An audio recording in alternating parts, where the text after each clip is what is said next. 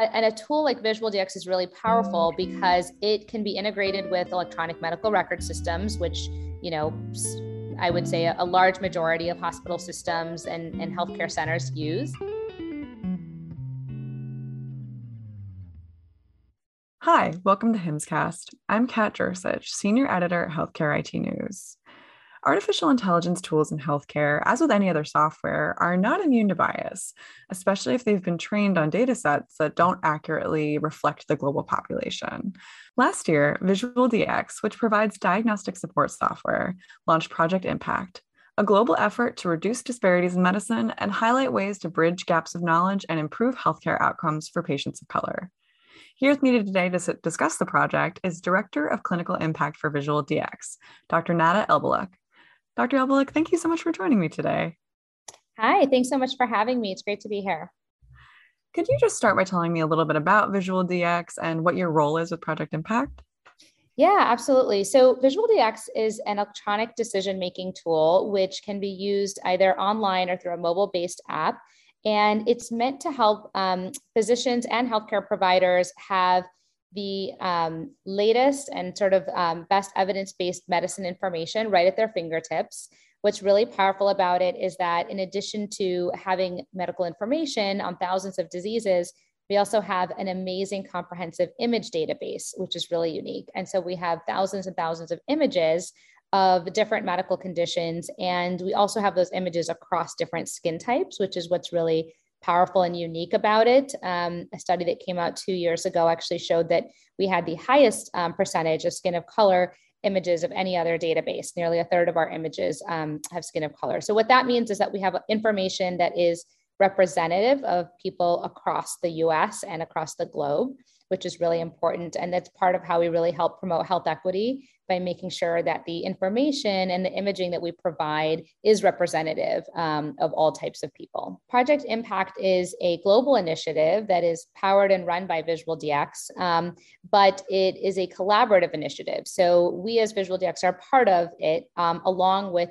multiple other collaborators. So when I joined Visual DX 2 years ago, we were really looking at the work we were doing in the health equity space and in medical education. And we realized that health equity is a really complicated problem in terms of like, how do we achieve it, right? And so there are so many different groups that are working to kind of make strides in that space to help improve health equity. But there's so many different ways to do that. Some people are doing it through education. Some are doing it through research. Some are doing it through programming, such as mentorship opportunities, pipeline programs. Some are working on improving the diversity of our provider population. So all of these efforts are very important collectively, right, for us to really reach health equity.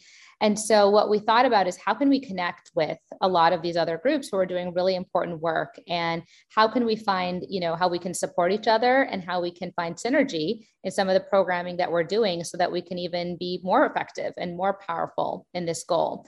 So it's been a really exciting initiative that's grown rapidly and is continuing to grow. So we have about 11 organizations right now that are collaborators that are part of Project Impact.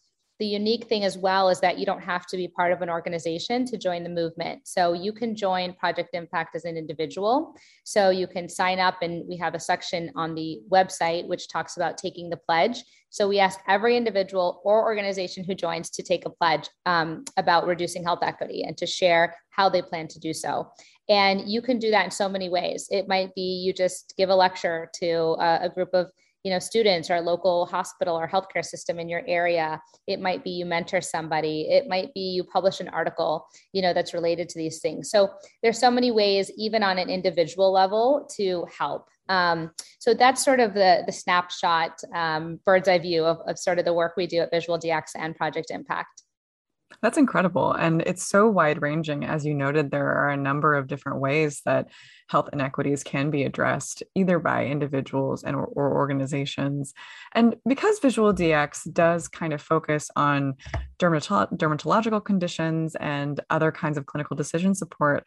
I'm wondering if we could talk a little bit more about gaps that you see in providers' knowledge about how to treat those conditions in patients, especially those with non-white skin tones. Yeah, so I think there's a lot of gaps that we need to continue to improve upon. So one of the gaps, particularly, I mean, I'm a dermatologist, so really speaking from that perspective that I see is the ability to accurately diagnose conditions in darker skin types. So the reality is that a lot of dermatologic conditions can look different in different skin colors. So you can take something as common as eczema, and when we talk about someone who has active eczema, we're used to in lighter skin seeing sort of bright red to pink scaly patches. When you're looking at active eczema in a darker skin person, because of the melanin they have, which gives them their skin color, you're not going to see that bright red or pink hue. It's actually going to be maybe more of a purple, purple brownish hue. And so if you haven't gotten the opportunity to train in an environment where you've seen diseases across different skin colors, you easily can miss a diagnosis in a darker skin person if you haven't been exposed to that, or in the converse in a lighter skin person if you haven't seen that, right? Depending on where you train. So it's really important, I think, for databases like ours, educational tools, to have that imagery, because not every place in the country has the same diversity of patients, and so you may have to rely on books and electronic educational tools like ours to get to see what that looks like. So I think that's a big gap that we need to continue to improve upon so that people know how to accurately diagnose conditions across skin types. The second thing is also knowing how to diagnose disease activity, right? So because we use redness often as a marker of inflammation, we don't have that same redness, as I mentioned, darker skin. So what happens a lot of times when some inflammatory condition like eczema or acne or psoriasis is seen, people often can think that it's not very active because you're basically seeing things in a brownish or, darker hue. And, in dermatology, we call it post-inflammatory. After you've had a rash and it goes away, it does leave you with brown spots oftentimes that often fade with time. But distinguishing what's post-inflammatory from active disease is really important, because when people don't make that distinction, people get undertreated, right? They get a vet looked at and it's like, oh, it's not that active, or only X percentage of your body looks active, where actually it could be much more. So undertreatment of disease has a big impact on quality of life, just as misdiagnosis does as well. And then the third gap that I really see is really diagnosing and understanding how to treat conditions that are unique to the skin of color population. So there are things like keloids, for example, which is a type of scarring, or certain types of alopecia, which is the medical term for hair loss. Certain ones that are basically almost exclusive to the skin of color population, or which predominantly occur in skin of color. And, unfortunately, a lot of these conditions have been under-researched for many years. And so we don't have as much information about them. And so a lot of individuals who live with these conditions, sometimes end up in the offices of providers who don't know much about the diseases or how to treat them, or even diagnosing them properly. And so they go on living and dealing with this, feeling, very isolated, very, frustrated, and very affected in terms of their health and quality of life. So I think those are the three areas that are gaps that that we are working on, but I'd like to see overall, many more communities working on. Absolutely. You touched on this a little bit, but I'm wondering what some of the ways are for technology to address some of those gaps. Yeah. So the powerful thing about technology is that you can basically get it to anybody, anywhere in the world, right? And so unlike books, which, I still love books, but the amount of knowledge we have in science right now is just so vast that, for even, one specialty like my own, you would need so many books to sort of try to comprehensively have the most up-to-date information. With technology, we can have all of that at our fingertips, literally in our phones or at our computers. We can have access to information on any disease that we need. And so I really think that's the direction we're moving in terms of using technology more and more in the educational space. It just makes sense. and it's more practical and allows for constant updating as well, right? I mean, books, you have to wait on new editions, and, again, they can be so thick and heavy. And, I think there's a place for books, but I think even books are becoming electronic. So, and a tool like VisualDX is really powerful because it can be integrated with electronic medical record systems, which, I would say a large majority of hospital systems and healthcare centers use.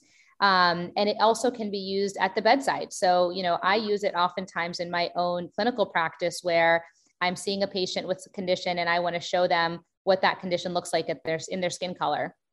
I pull up the images and I show them, because a lot of times patients say, have you ever seen this before?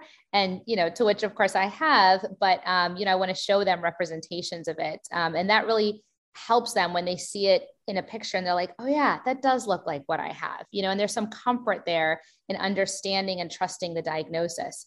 I also like to use it for patient handouts. And so that's another powerful way I think that technology is very helpful, is getting credible, accurate medical information into the hands of patients. So there's a lot of data showing that patients remember a much smaller percentage of what's said in a medical visit than we think. And so giving them written information that they can go home with and go back and read and reflect on is really important. And I think in this day and age where, social media exists and there's just so much available online, there's a lot of misinformation, unfortunately, too. So I think using technology to get accurate information into hands of our patients is so important. And then, the other thing is just looking up, the latest treatments, or, if you want to look up anything else about the condition, having, a technological tool where you can do that is so wonderful. And again, you could be anywhere in the world and have access to that. And I just think that's incredibly powerful. Even in areas that don't have internet, we actually are piloting some programs in a few third world countries of a non-internet based version of the program, where people can basically still have it electronically, on an iPad or phone without needing internet. So I think it's the way of the future. And I think the times we're currently living in are really obviously using technology more and more. So I think it's a great thing. That's really interesting. I love what you said about helping patients feel less alone, because I think a lot of listeners might be able to relate to the old 3 a.m. Google image search. Maybe that's just me, but trying to find something that resembles a condition that you might have. And if there aren't accurate images available that match your skin tone, I can imagine that would feel even more alienating and would make a patient feel helpless. So that's a very exciting tool that you're describing that would help offer more context and more support rather than less. But I do want to talk a little bit too about the role that we've seen tools can have in reproducing bias. You mentioned at the top of the show that VisualDX has a huge database that is representative of patients around the globe, but we know that that's not always true. So how can artificial intelligence and machine learning tools keep from reproducing biases that are already emerging in healthcare spaces? Yeah, it's a really good question. So, I mean, AI is a powerful tool, but it's only as good as what you feed it, right? So it is the responsibility of whoever is working behind the AI platform, right, to build it and maintain it, to be very intentional and conscious about what is fed into the AI machines. So at VisualDX, it wasn't a coincidence that a third of our image database ends up being in skin of color. It's because our founders, who are dermatologists, were thinking about this decades ago. So they were making sure that constantly there were images across different skin colors, because it is a very time-consuming process to really, be aware of that and make sure you're creating that over time. So, it was decades of work and thought that led to us being where we are today. Now, as artificial intelligence is coming into the realm, people may have thousands of images to feed something, but how representative are those images, right? And so if you feed AI images that are, predominantly of one or a few demographic groups or cohorts, you are going to end up having bias, for sure. So you have to make sure that if you are utilizing an AI platform or you're behind creating one, that you're feeding it very diverse representative images. And we've been very intentional and conscious about that at VisualDX. So we have a differential diagnosis builder where, physicians and healthcare providers using the platform can put in different, things about a condition, person's age, what it looks like, things like that. And then using the technology that we have, which includes AI, it gives you sort of differential possibilities of what it is.